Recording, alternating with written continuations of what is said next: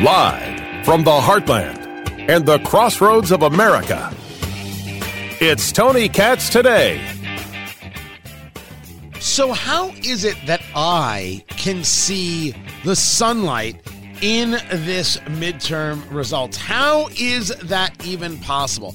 I truly am a glass half full kind of guy. And part of it is because I never lie to myself.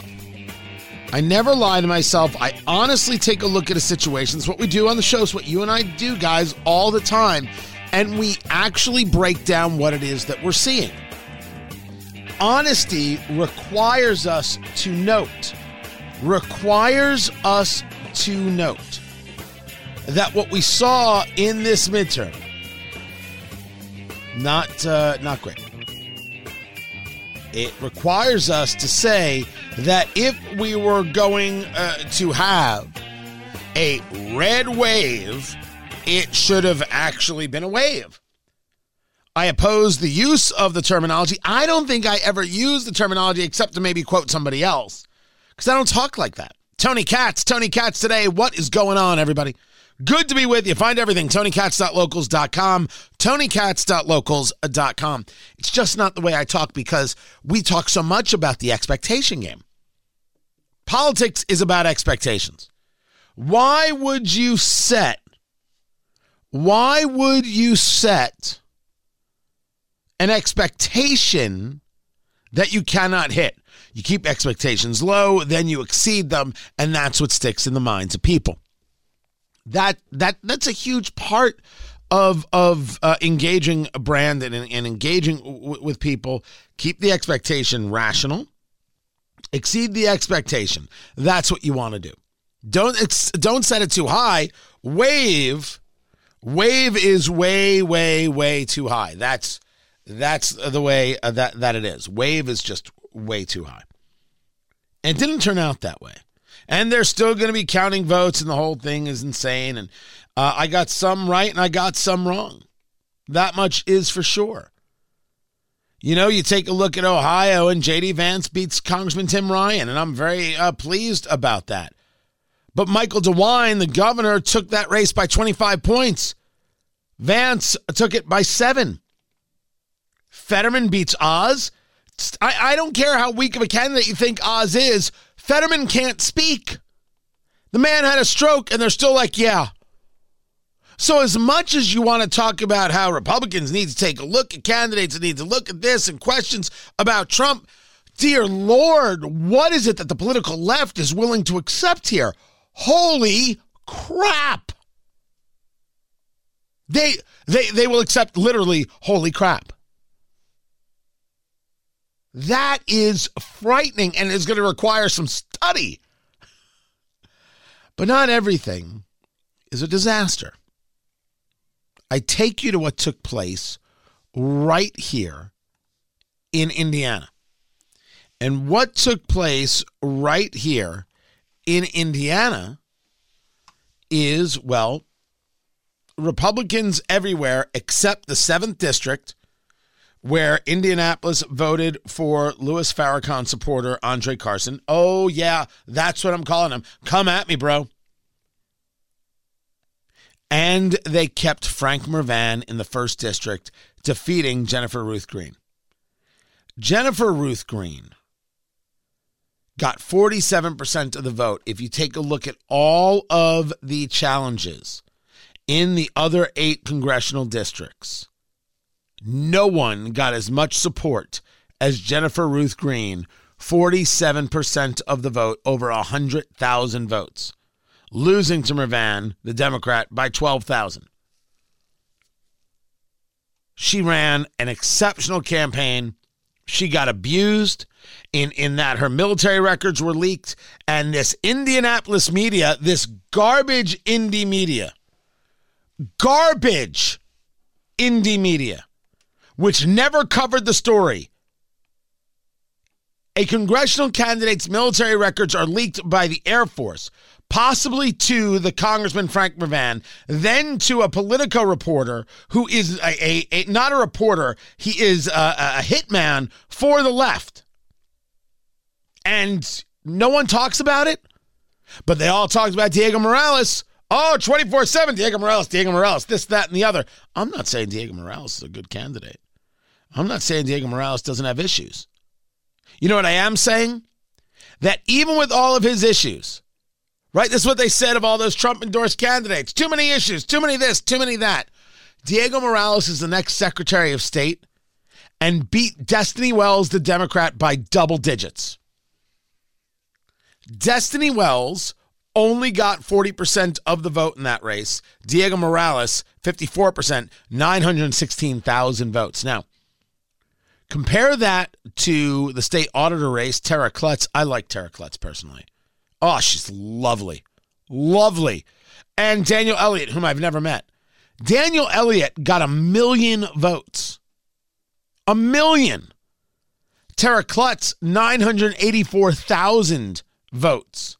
There were 3 people in that race, so that could be a little more of the split. There are only 2 people in the treasurer race, where Daniel Elliott, the Republican, is now the state treasurer. Diego Morales, 916,000 votes. Now, true, you had a libertarian in that race who got almost 100,000 votes, Jeff Maher, who I thought ran a fantastic campaign. I thought he was great on the air. Only 6%. So libertarians still not getting that ballot access thing going on. But people didn't vote in the same measure they did for Klutz and Daniel Elliott. Elliott got 61% of the vote. Tara Klutz got 60% of the vote.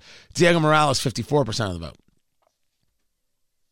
So his antics and the allegations against him, and his antics including not being a part of the debate and then saying on my morning show, there was no debate. Oh, of course there was a debate. Don't lie. They did take it out on him, and that's where you see that total. But it didn't matter because he won. The Democratic Party of Indiana is so hapless that they couldn't beat Diego Morales. When all over, it seems that the imperfect candidates, they got kind of blown out. They got kind of ripped apart. If it wasn't for Andre Carson, it wasn't for the 1st District, they would never have a win. Nothing to grab onto. Nothing to reach onto. School board races. Over there, Hamilton Southeastern, you had the slate. You had this slate of candidates that were going to take on the woke. That slate of candidates crushed it at Hamilton Southeastern, which is the epicenter of the woke. The epicenter. You take a look at this. Tiffany Pasco in District 1 in Hamilton Southeastern, Juanita Albright in District 2, Dawn Lang in District 3, Ben Orr in District 4. Man, look at Ben Orr and look at his driving record. Look at Ben Orr and this and that. 56% of the vote. 56%. Dawn Lang, 61%. Juanita Albright, 59%. Tiffany Pasco, 52% in a 4-person race. You don't think I should look at that and smile? And say, my goodness, how good this is. That Hamilton Southeastern, with all the DEI and the SEL and the wokeness and the viciousness of some of the school board members, some of the nastiest people. I would have done interviews with one of them, but she kept saying, well, first it was yes, it was no, I can't do that. And then, of course, somehow I'm the bad guy. Whatever. I sleep fine. I sleep fine knowing that it's okay to mention that schools work for the parents, and when they're not working, parents should get involved. And they're not domestic terrorists when they do. In the Carmel Clay School District, what's interesting is that the Republican slate went 1 for 3.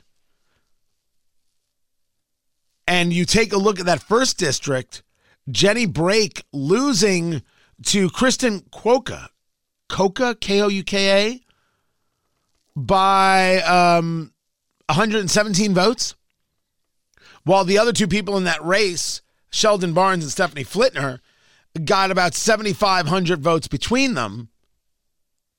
And you're like, all right, maybe the Republican Jenny Brake could have won that thing. Maybe, just maybe, they need to run a better campaign. Maybe, just maybe, there's a lesson here that while Quokka, forgive me for not knowing, is going to be on the school board, 21,000 people voted against her, voted for somebody else. The vast majority of people voted for somebody else. 61% voted for somebody else. So, that's something to remember. The incumbent Jennifer Nelson Williams beat Dr. Adam Sharp. Now, I have a lot to actually say about this race and how some of that campaigning was done. And let me just say for the record, I only had one email interaction with the campaign manager for that Republican slate, and one phone call message that was left for me that I didn't even bother returning. I was not impressed, and I plan on saying so to the campaign manager, to the Hamilton County Republican Party, to anybody who will listen to me. You want to do it nose to nose, just pick the street corner. I've got words. Meanwhile, Greg Brown beats Jake Nichols in the 3rd district there by 104 votes. Don't tell me every vote doesn't matter. But it shows me that there's movement. It shows me that people were indeed paying attention. It shows me that it wasn't just talk about the school boards. There was action. Now, maybe they got the result they wanted in Hamilton Southeastern, or they didn't get it the way they wanted in Carmel. I'm hearing Brownsburg is not too happy with how their things went down. But it shows movement. It shows a desire. It shows a push. And that matters. That matters greatly. And I look at that and I smile. And I see in that, I see the glass half full. I see the glass half full. I see the push. Never perfect at first. It gets better as you go along, as you learn more, as you get better at it. And I'm excited by it. I am thrilled by it because I think there's something to build on here. I think there's something to grow here locally and statewide.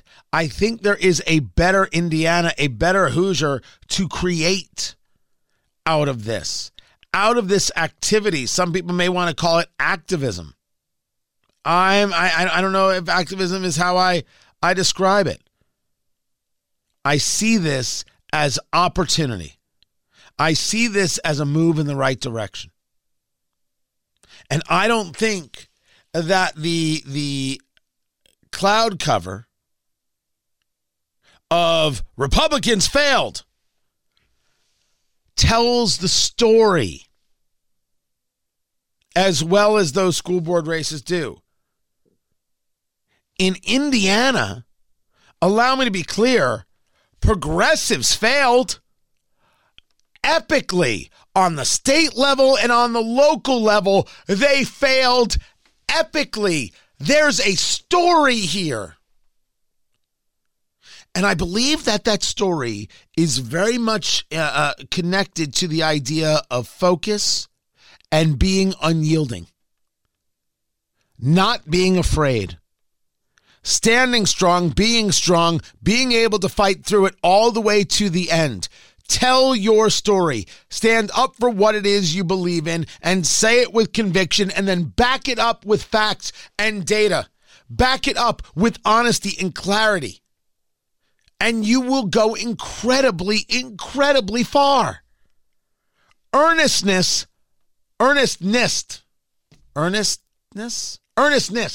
matters. It took me a second there. Guys, it was a long night last night. I was up till 2:30, and then the morning show, and now I'm here. I love you, but you know what? I might be a little loopy. I might be a little loopy on a word every now and again. I apologize. I'm not loopy on the attitude, on the approach, on that. I'm dead on. Earnestness matters. And to Hoosiers, man, I think it matters possibly more than others, more than other places. Maybe not. I think there's a lot to learn from these school board elections. Ways to do it and ways to do it much better. But look at the votes. Look at the votes. This is just the beginning. Just the beginning. We have the chance to run better candidates. We have the chance to run better races because maybe the candidates are fine. And this is true in those larger scale elections as well. Jennifer Ruth Green should be back on the ballot. The Republican Party should be focused on defeating Andre Carson, focused on defeating Frank Mrvan because Mrvan is weak in the 1st District. They should be focused now with a conversation that is honest and discussed with earnestness. And start working now to achieve those victories 2 years from now. Keep it here. I'm Tony Katz.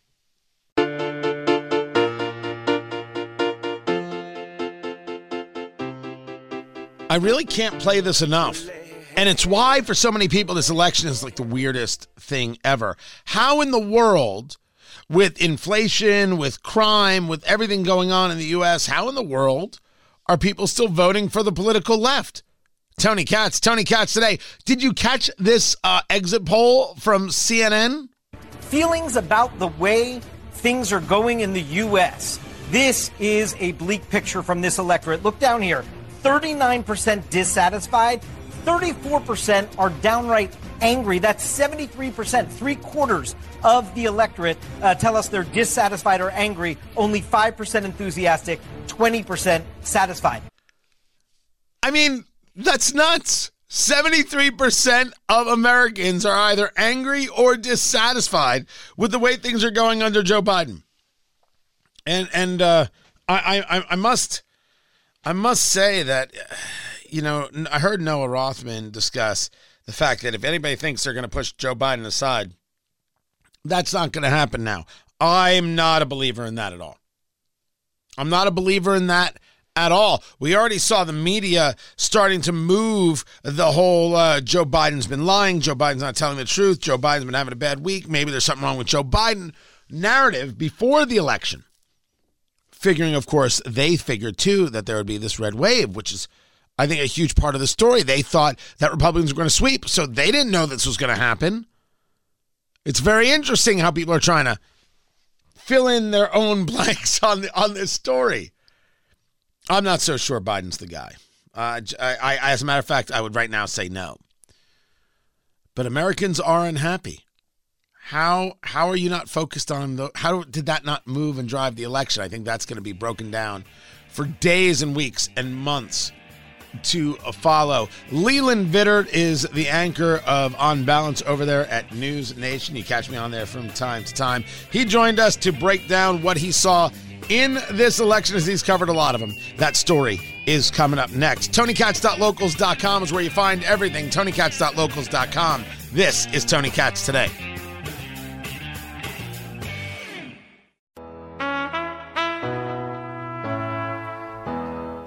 Everybody has a reaction to these midterms.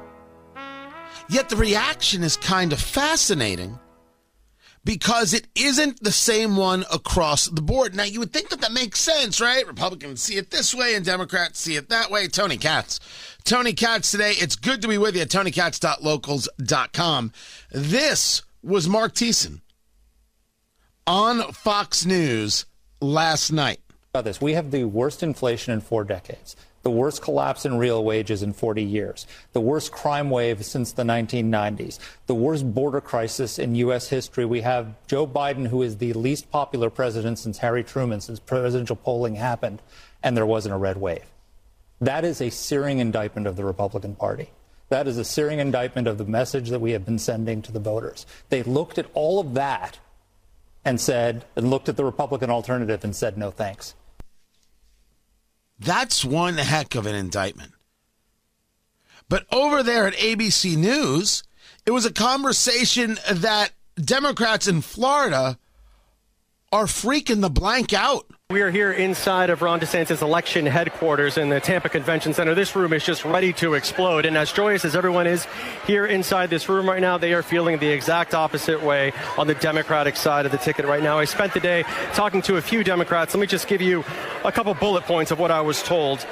The Democratic Party in Florida needs to clean house. There has been a failure of leadership, and we are getting our butts kicked. Well, that is a way to put it. Over at News Nation, it was Leland Vittert saying instead of champagne, Republicans are popping Tylenol. Seems everybody, depending on where you are, has a take. Leland Vittert joins us right now from News Nation. On Balance is the name of the show. Catch that every Monday through Friday. It seems like there's something in this election, Leland, for everyone.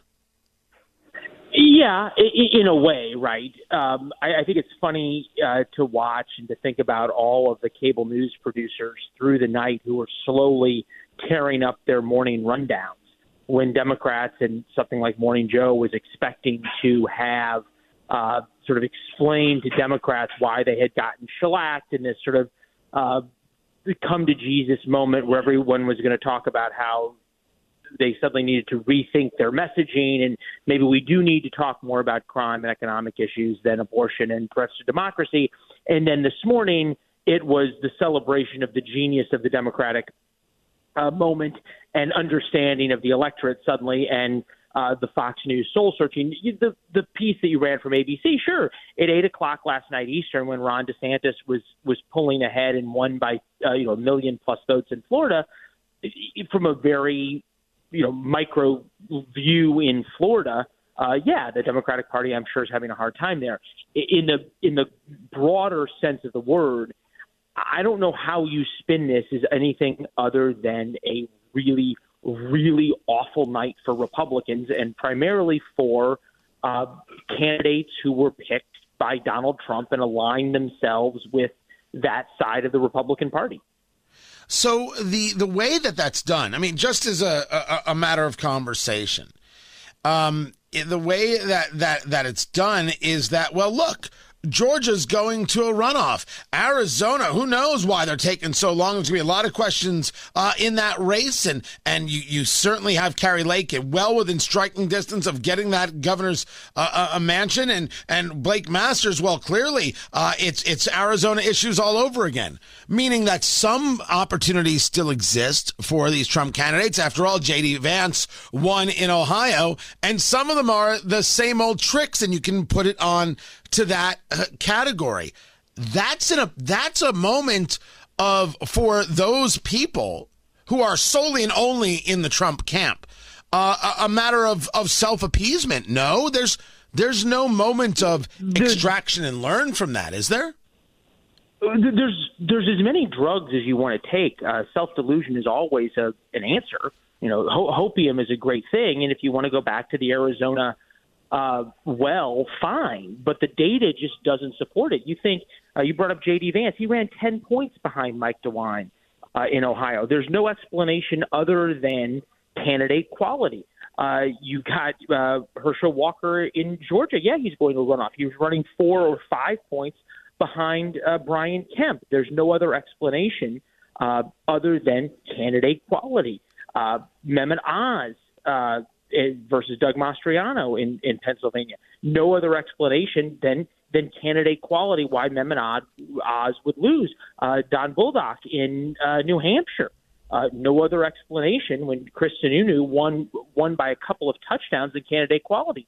Look no further than Florida, where you had 2 candidates who were very, very MAGA, but MAGA without the crazy, true, tested, reasonable, thoughtful, very conservative people, but who weren't crazy and were not sort of Trump acolytes in Marco Rubio and Ron DeSantis, won by double digits. Ron DeSantis turned Miami-Dade County red. So to argue that somehow it is, it's Arizona up to their hijinks again, and take solace in the fact that Walker is going to a runoff, and that might save the Senate for Republicans. Mark Thiessen made a very good point.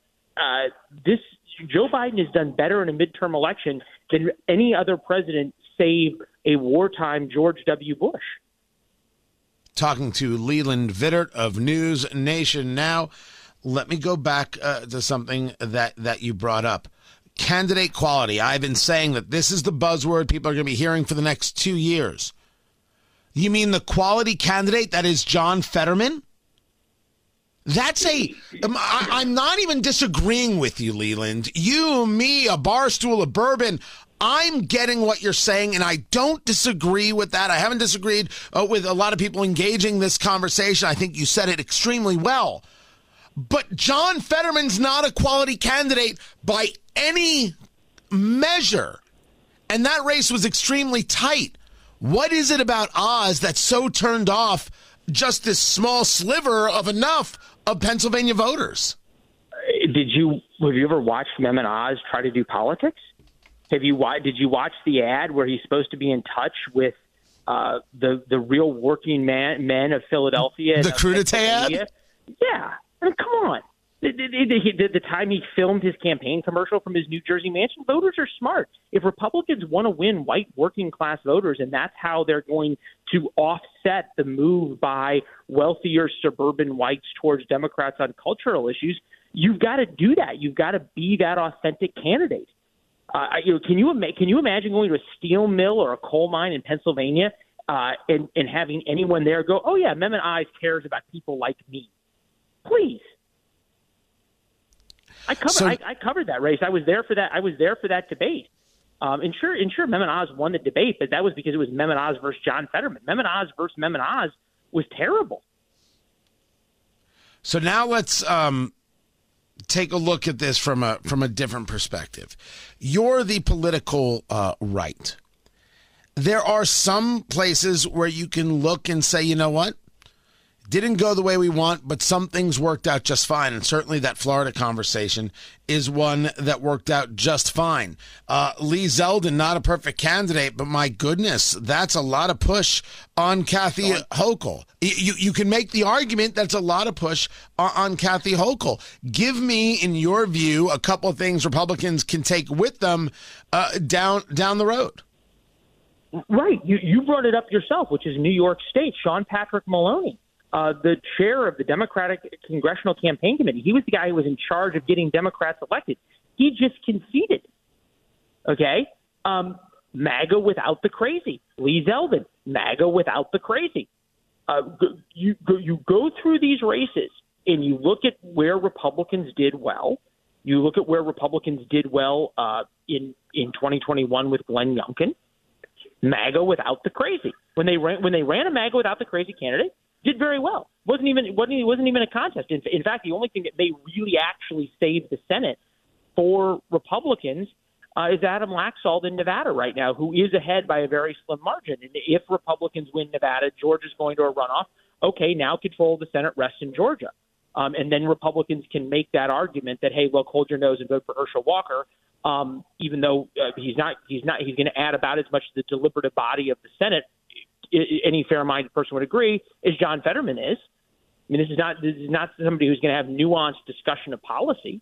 How do I know that? Because I interviewed him. But he's going to be a reliable Republican vote. John Fetterman's going to be a reliable blue vote.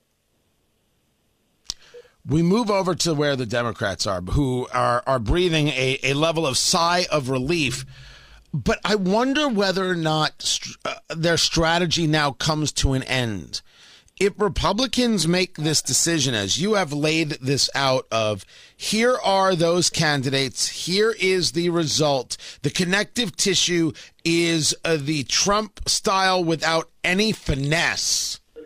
And that doesn't work. No. It's not. This is not finesse. Mehmet Oz did not have finesse. Blake Masters did not have finesse. JD That's Vance what I'm didn't have finesse. This isn't the Trump style. They're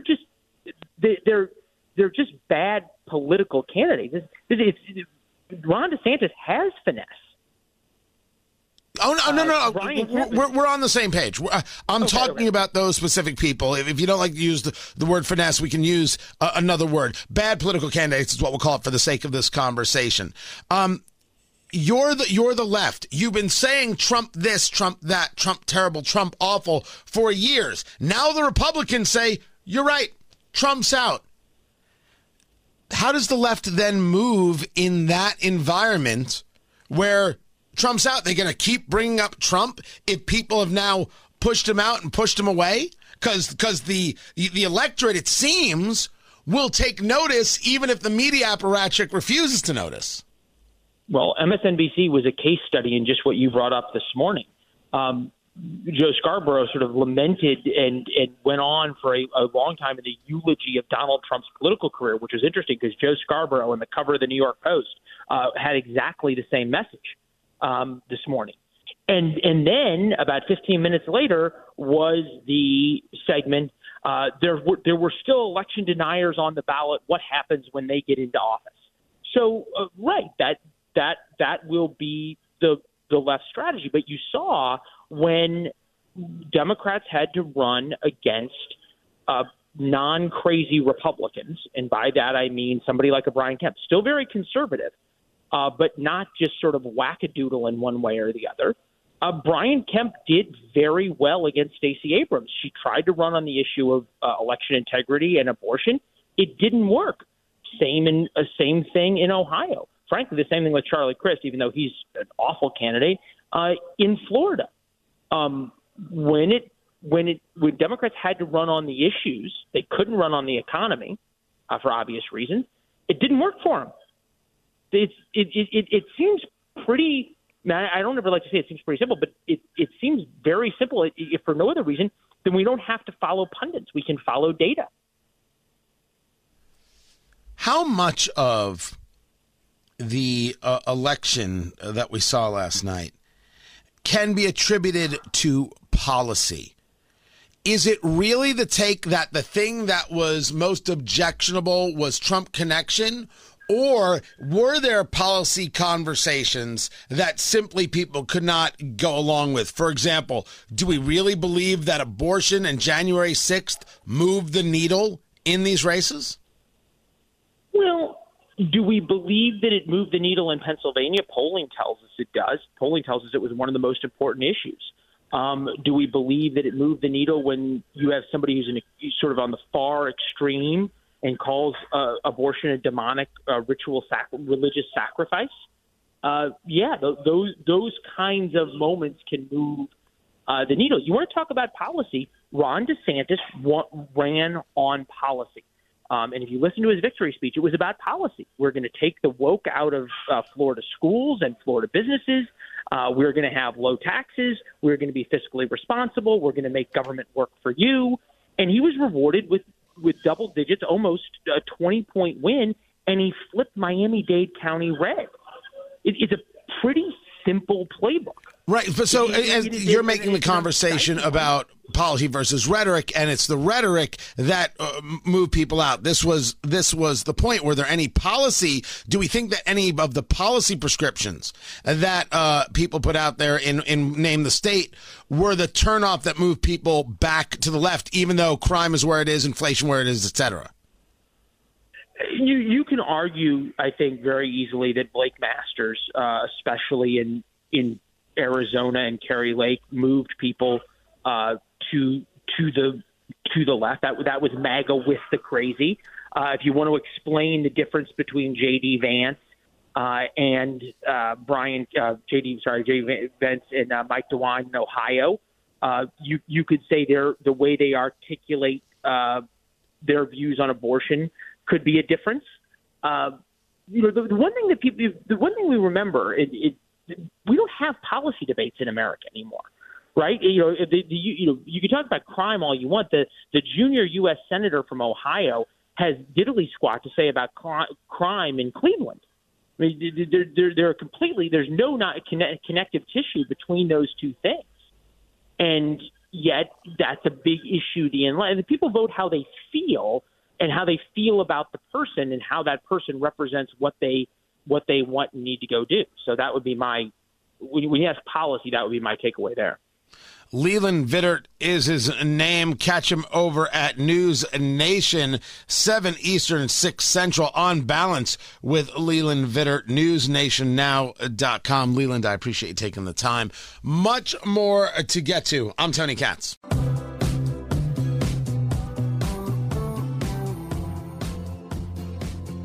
So is that really the answer?